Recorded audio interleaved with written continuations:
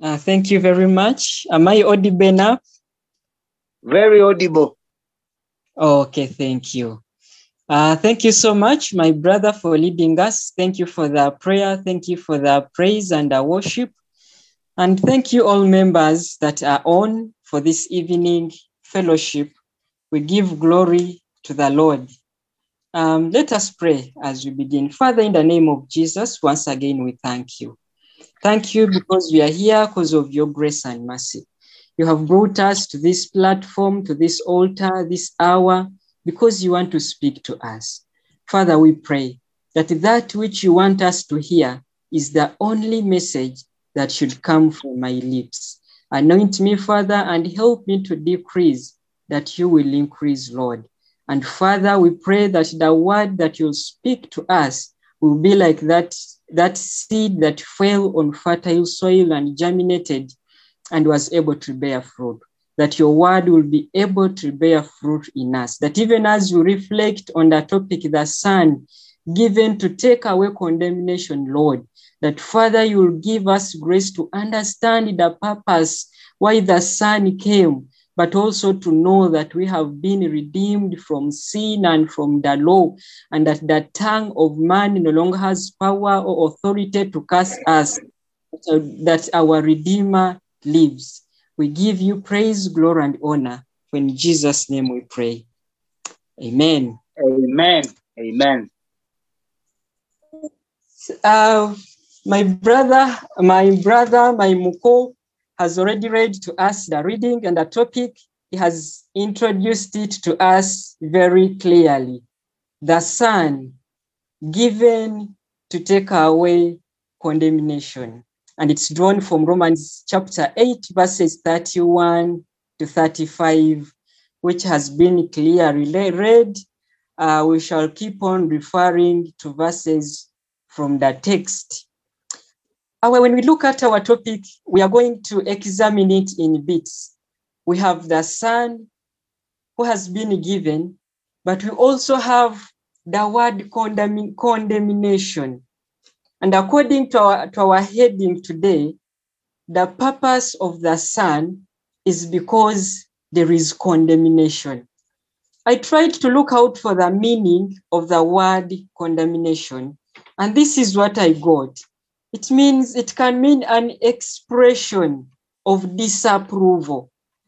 It can also mean to censure.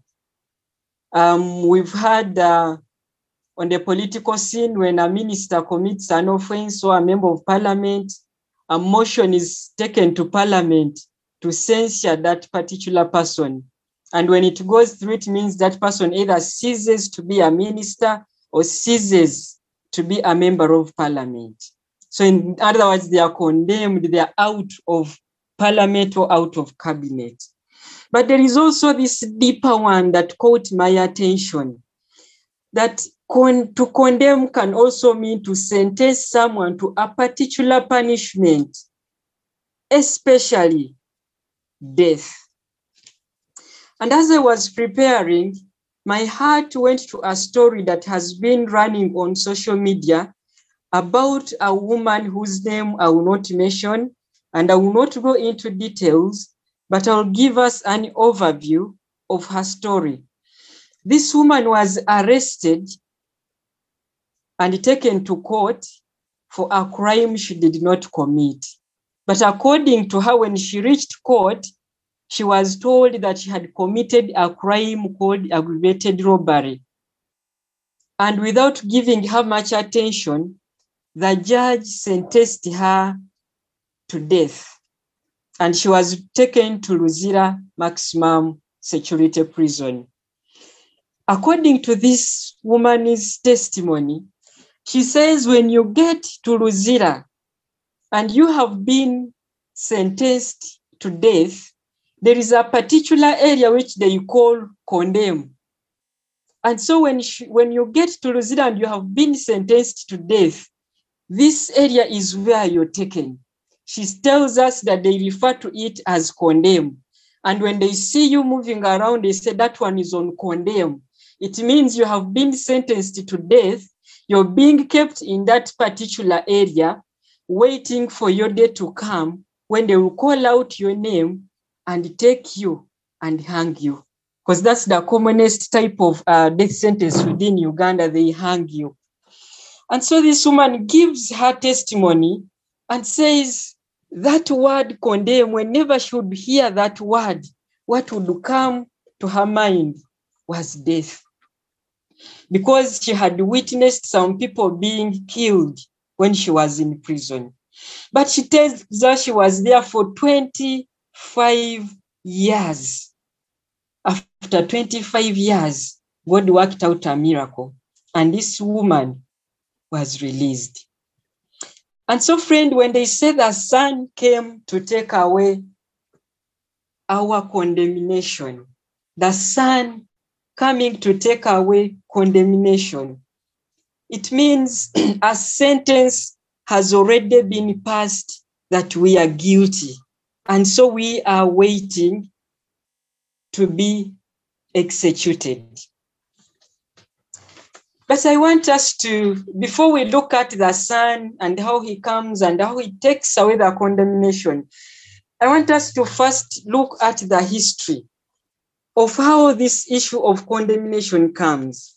And also looking at this offense that we did, that we were condemned, in that God had to send his Son to come and take away this condemnation from us.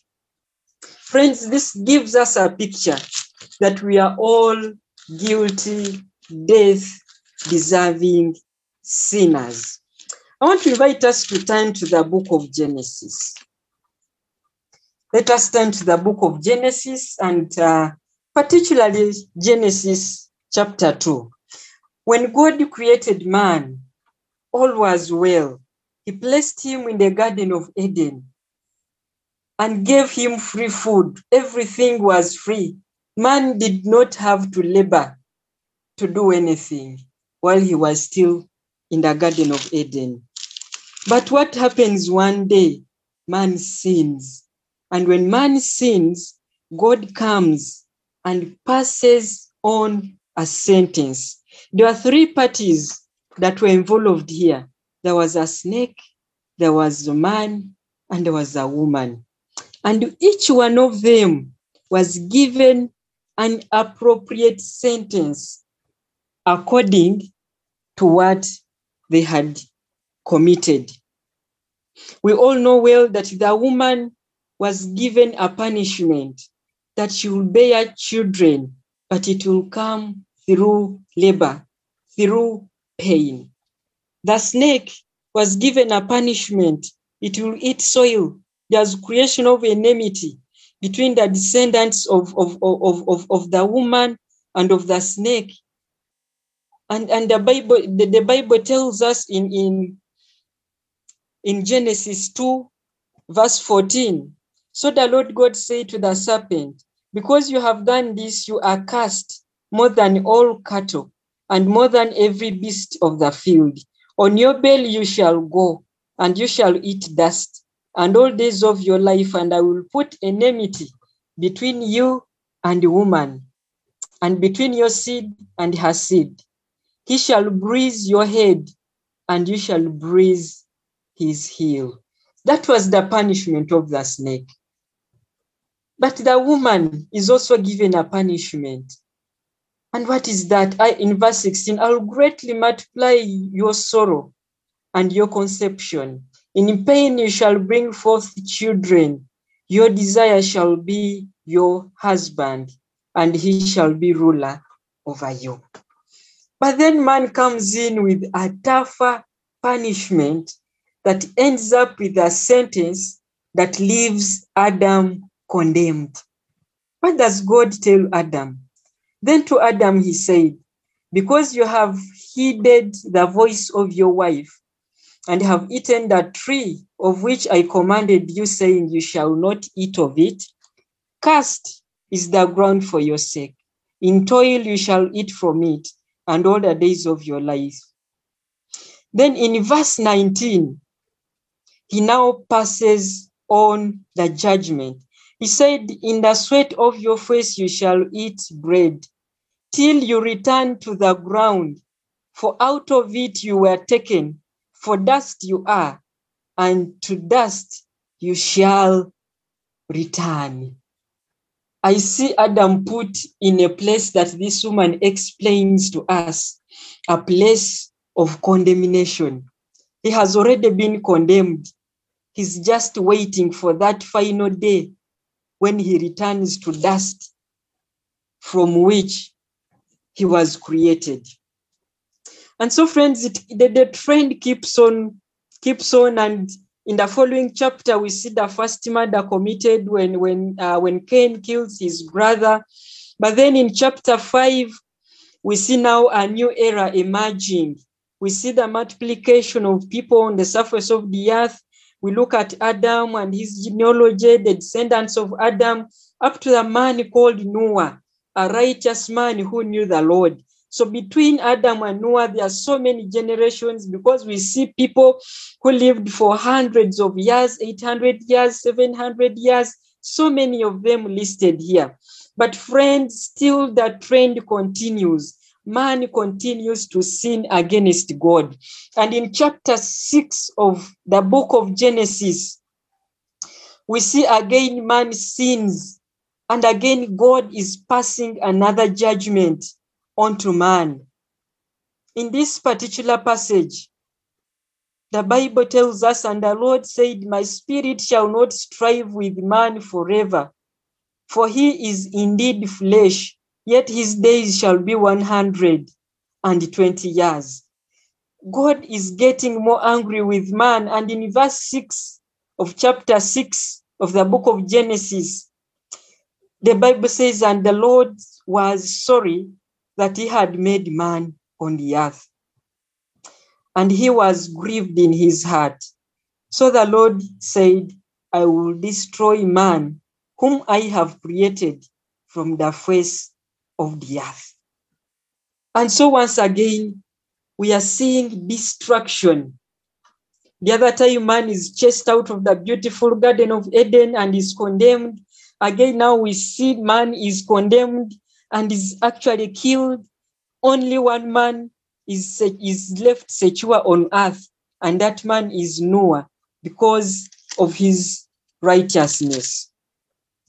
And so that trend continued throughout the Old Testament, especially throughout the book of Genesis, friends. We look at the cities of Sodom and Gomorrah being destroyed because of the sin that man was continually committing before the Lord. And so this judgment comes up, the condemnation comes up as the consequence of sin. And it emerges right away from the Garden of Eden. Praise the Lord. And even in the following chapters, friends, we still witness the same thing happening.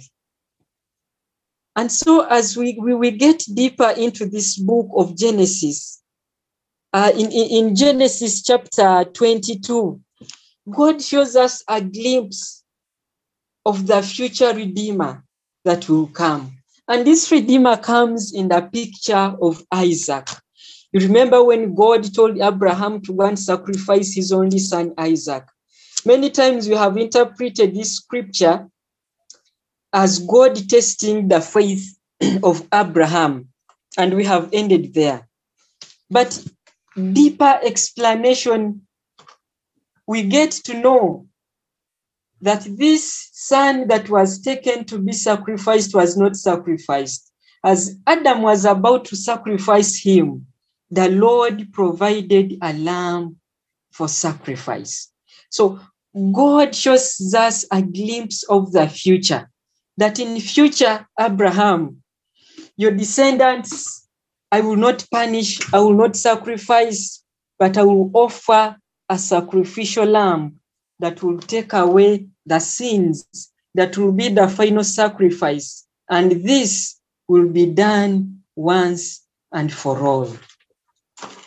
But throughout the book of, throughout the Pentateuch and in the book of Exodus, Leviticus, in the book of Kings, Samuel's, and all those books, we see the sin of man being atoned for by the blood of animals, by the blood of animals, by the blood of goats, by the blood of sheep. And so time came when it was too much for God, that man sinned unconsciously. After all, he knew after sinning, I will go and sacrifice. But in the book of Isaiah, chapter 1, God gets fed up with the sacrifices that man was offering to him. We find this in the book of Isaiah, Isaiah chapter 1. God is disgusted with the sacrifices of man. And yet this was the only way out for man to be redeemed. It was the only way out for the condemnation to be taken away from man. But now again, we see God rejecting this, that he no longer needs it. He wants a pure heart. That's what God expected out of man. But this purity was not possible because the nature of man was to sin and sacrifice, and the sins are atoned for by the blood of animals. And so in the book of, still in the book of Isaiah in chapter 9, we now see the clear prophecy of the Son that would come to take away this condemnation. And so our text is a very rich text. It's a text that shows us the love that God has for us. That even when we have sinned, God has looked for us. He has looked for us. He has redeemed us. But now he wanted to make a greater sacrifice, that no longer shall we need the blood of animals. No longer shall we need to go to sacrifice. No longer shall we need to go to the priests and to special people to sacrifice on our behalf. He gives us his only begotten Son to come and die for us sinners. He died in our place, friends. It is us that were meant to die. It is us who are sinners. But him who knew no sin was made sin for us, that we might receive freedom. And this freedom was received when Jesus Christ came and he took away the condemnation. Hallelujah. What a loving Father. And so I want us to look at something here. I want us to look at how this Son comes and how he takes away the condemnation. Our brother read for us clearly the reading in the book of Romans chapter 8. Romans chapter 8, verses 31 to 35. But I'm going to dwell so much on verse 34. It says, who is he who condemns? It is Christ who died, and furthermore is risen, who is even at the right hand of God, who also makes intercessions for us. Jesus' presence at the right hand of the Father to make intercession for us. I want to use an analogy of the human courts. Friends, if you commit an offense and you're taken to court, you'll be taken before a judge, and there will be a complainant. This complainant is the person who is accusing you. There is also the accused person who has to prove his innocence. And so if you're the accused person, you're usually told to bring a lawyer. And so you winning the case, proving that you're innocent, depends on how best your lawyer argues out this case before the judge. Friends, God is the supreme judge. And Jesus being there, interceding for us, he is there as our counsel for defense. Jesus Christ is our counsel for defense. And glory to God that is the only council that has never lost a case. And so when they said the Son given to take away condemnation, it is this counsel, it is this lawyer, it is this intercessor that stands between us and God and says, Daddy, my son Julius has sinned, yes, but I am standing in his place. He knows me and I know him. But just because of this sin that he has committed, I am standing in his place. And Jesus tells his Father, please forgive him. This is how Jesus takes away our condemnation. He is at the right hand of God, interceding for us. Otherwise, friends, if the trend of the Old Testament continued, that we sin, then God destroys as he destroyed Sodom and Gomorrah. We sin, then he comes and brings the floods and destroys. I do not know how many generations would have been destroyed, because the reasons for which the other people were destroyed are the very reasons for which we could be destroyed today. These include immorality, perverseness, theft, robbery, telling lies, and so many of them. They are listed in the book of Romans and in the book of Galatians. You can find them there. There are so many, but glory be to God for the Son. Glory be to God for this counsel, for this lawyer who never loses a case, who stands there for us, who pleads for our cause before the Father and tells him, Daddy, these are mine. These I have redeemed with my precious blood. And so in the book of Romans, in verse 35, they are asking, who shall separate us from the love of Christ? Shall tribulation or distress or persecution or famine or nakedness or peril or sword? What shall separate us from the love of this man who came and accepted to die in our place? And so this question bounces back to us to answer it. I know sometimes we go through terrible situations and we think that Jesus is not seeing. Sometimes we pray and fast and do everything and think that God is not listening to us. But friends, think of that scenario where you could have been condemned, where you could not be existing, where you could not have the little that you have.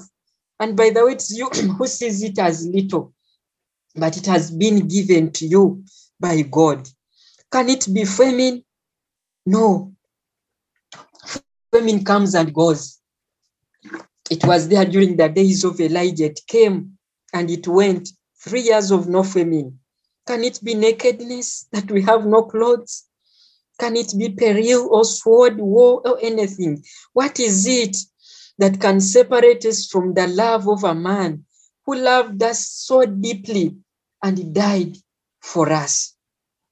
I do not know what you think, but I want to believe that there should never be anything that can even to separate us from the love of God, which is in Christ Jesus. A story is told of a sister in church who prayed so much to get a husband, and she prayed in secret. But when after some time she felt God was not answering, she went to church and testified and began praying that I've been praying for a man so many years, I'm growing old, I'm not seeing anyone coming, but please pray for me. So one day as she is praying in her room, enclosed there, a brother who had this sister testify in church gets a ladder, a long ladder, and climbs it and goes on the ventilators of the room where this sister was praying from. But he said that this the brother's name was Patrick. And so Patrick waits when the sister is praying. He gets this lad and goes to the window of the house and deepens his voice as the voice of the Lord. And he says, "Sister, this is the Lord speaking. You shall marry Brother Patrick. I have heard your cry." And so this sister did not taste the voice of the Lord. She got out of prayer, jubilating that her prayer had been answered. And then she goes and marries this particular brother. And the end was disastrous, was calamity. But you see, this sister was being separated from the love of God. She felt she had prayed long enough and the Lord had failed to answer. And so she comes out to pray in public, thinking that maybe the Lord will answer her. So friend, the Bible tells us to pray without ceasing. If we feel the Lord has not answered, if we feel the silence is too much, then God is in the process of answering. And so let us be patient. Let us not allow anything to come between us and this man who accepted to die in our place and take away the condemnation. We were supposed to be dead because we are guilty, but he came and took away the condemnation. As I draw towards the end, I just want to give us two examples where Jesus arrives at the scene and takes away the condemnation. We read the story of Barabbas, who was guilty, who was condemned, who had tried to organize a rebel group to overthrow a government.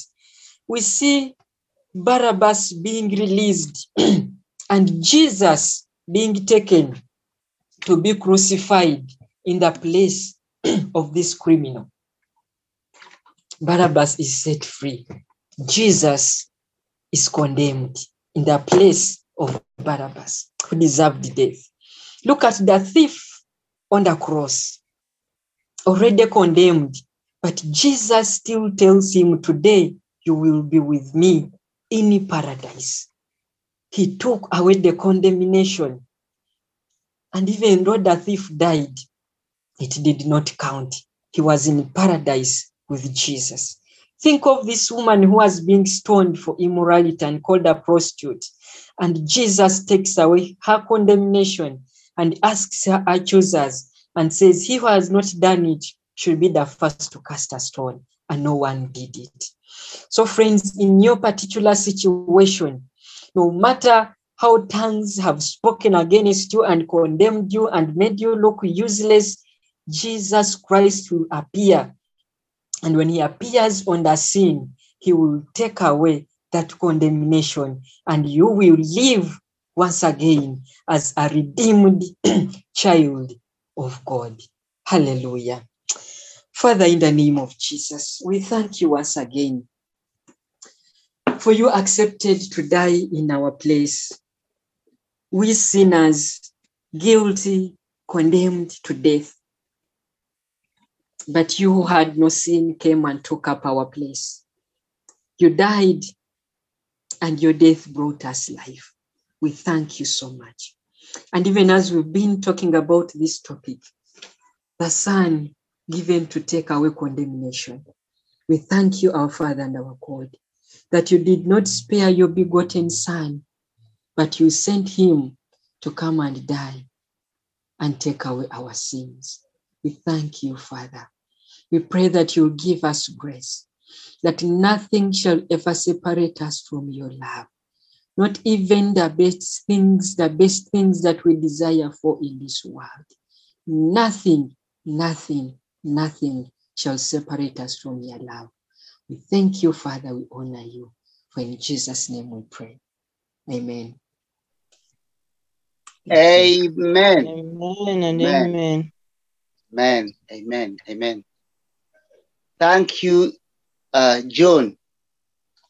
Thank you, Lord, for using your Son to take us through.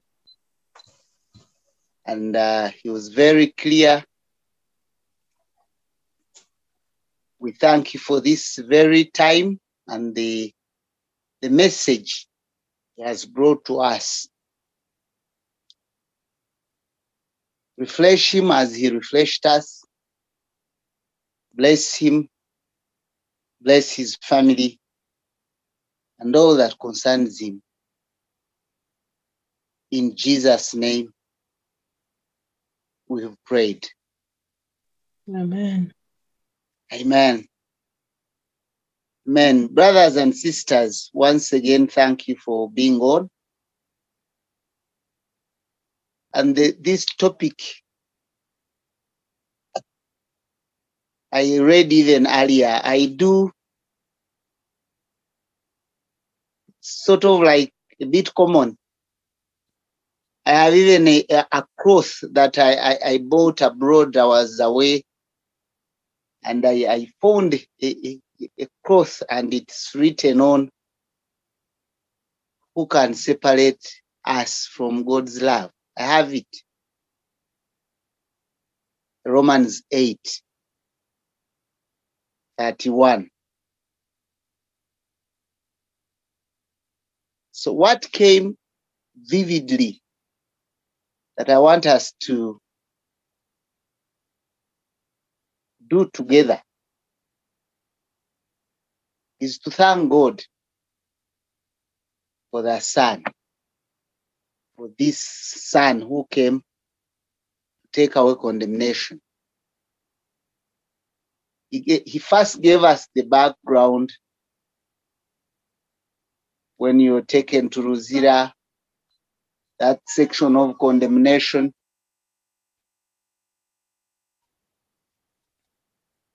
Because God was so merciful, God was so gracious, he sent us, he gave us this very own Son, the one and only, to take away this. So I want us to lift our voices and thank God for this Son who came to take away this condemnation of death from us. Let us raise our voices and thank God. Father, in the name of Jesus, I want to thank you for your Son who came to take away shame, who came to take away death, that condemnation that the evil one started early way back. But because you are so faithful, you are so merciful, you just bailed us out from this condemnation. And as we are soon drawing, these are the series that we are in, trying to, by your help of the Holy Spirit, telling us how gracious you are. I pray that as we come to this time, we will not do much of celebrating, but we will just search our hearts and make sure that we put right, to know that really the Son came to take away condemnation. And it's my prayer, and it should be everyone's prayer, that we will not be left, that no one will be left. Thank you, Father. Thank you, Lord. In Jesus' name, we've prayed.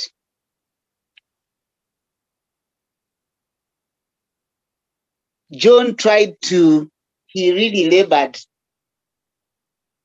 to explain to us the role of this Son. After we've shared and thanked God for him giving us this Son,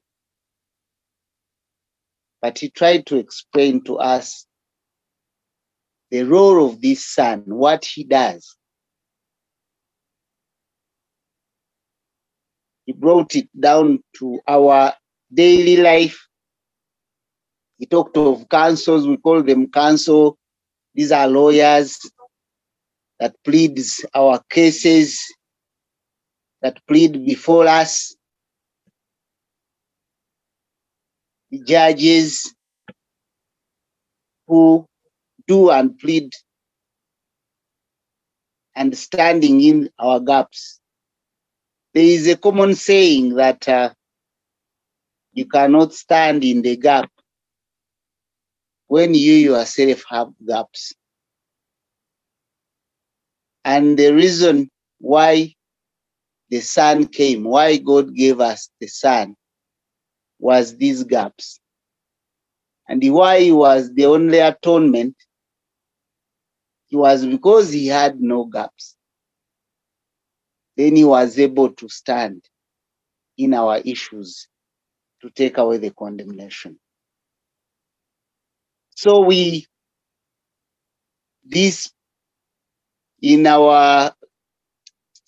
my language, you'd hear people call them pleaders. They read it as a vernacular word, but a pleader is someone who really pleads on your behalf. So we thank God for this, that Jesus came to take away condemnation. Because he's faithful, he's without injustice, he's perfect. And I've just remembered a song, ascribe greatness to our God, the rock. His greatness, that his work is perfect. The Son, his work is perfect. He pleaded our case. He took away all the condemnation. His ways are just. He's without injustice.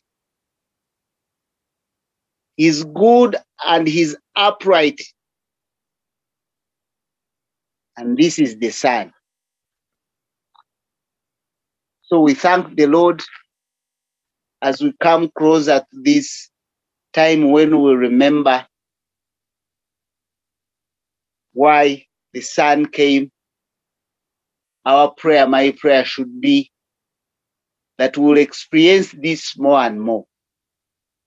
As the Lord still keeps us on this land of the living, let's continue to abide in him. Let's continue to know what he has come to do and be able to walk this journey with him.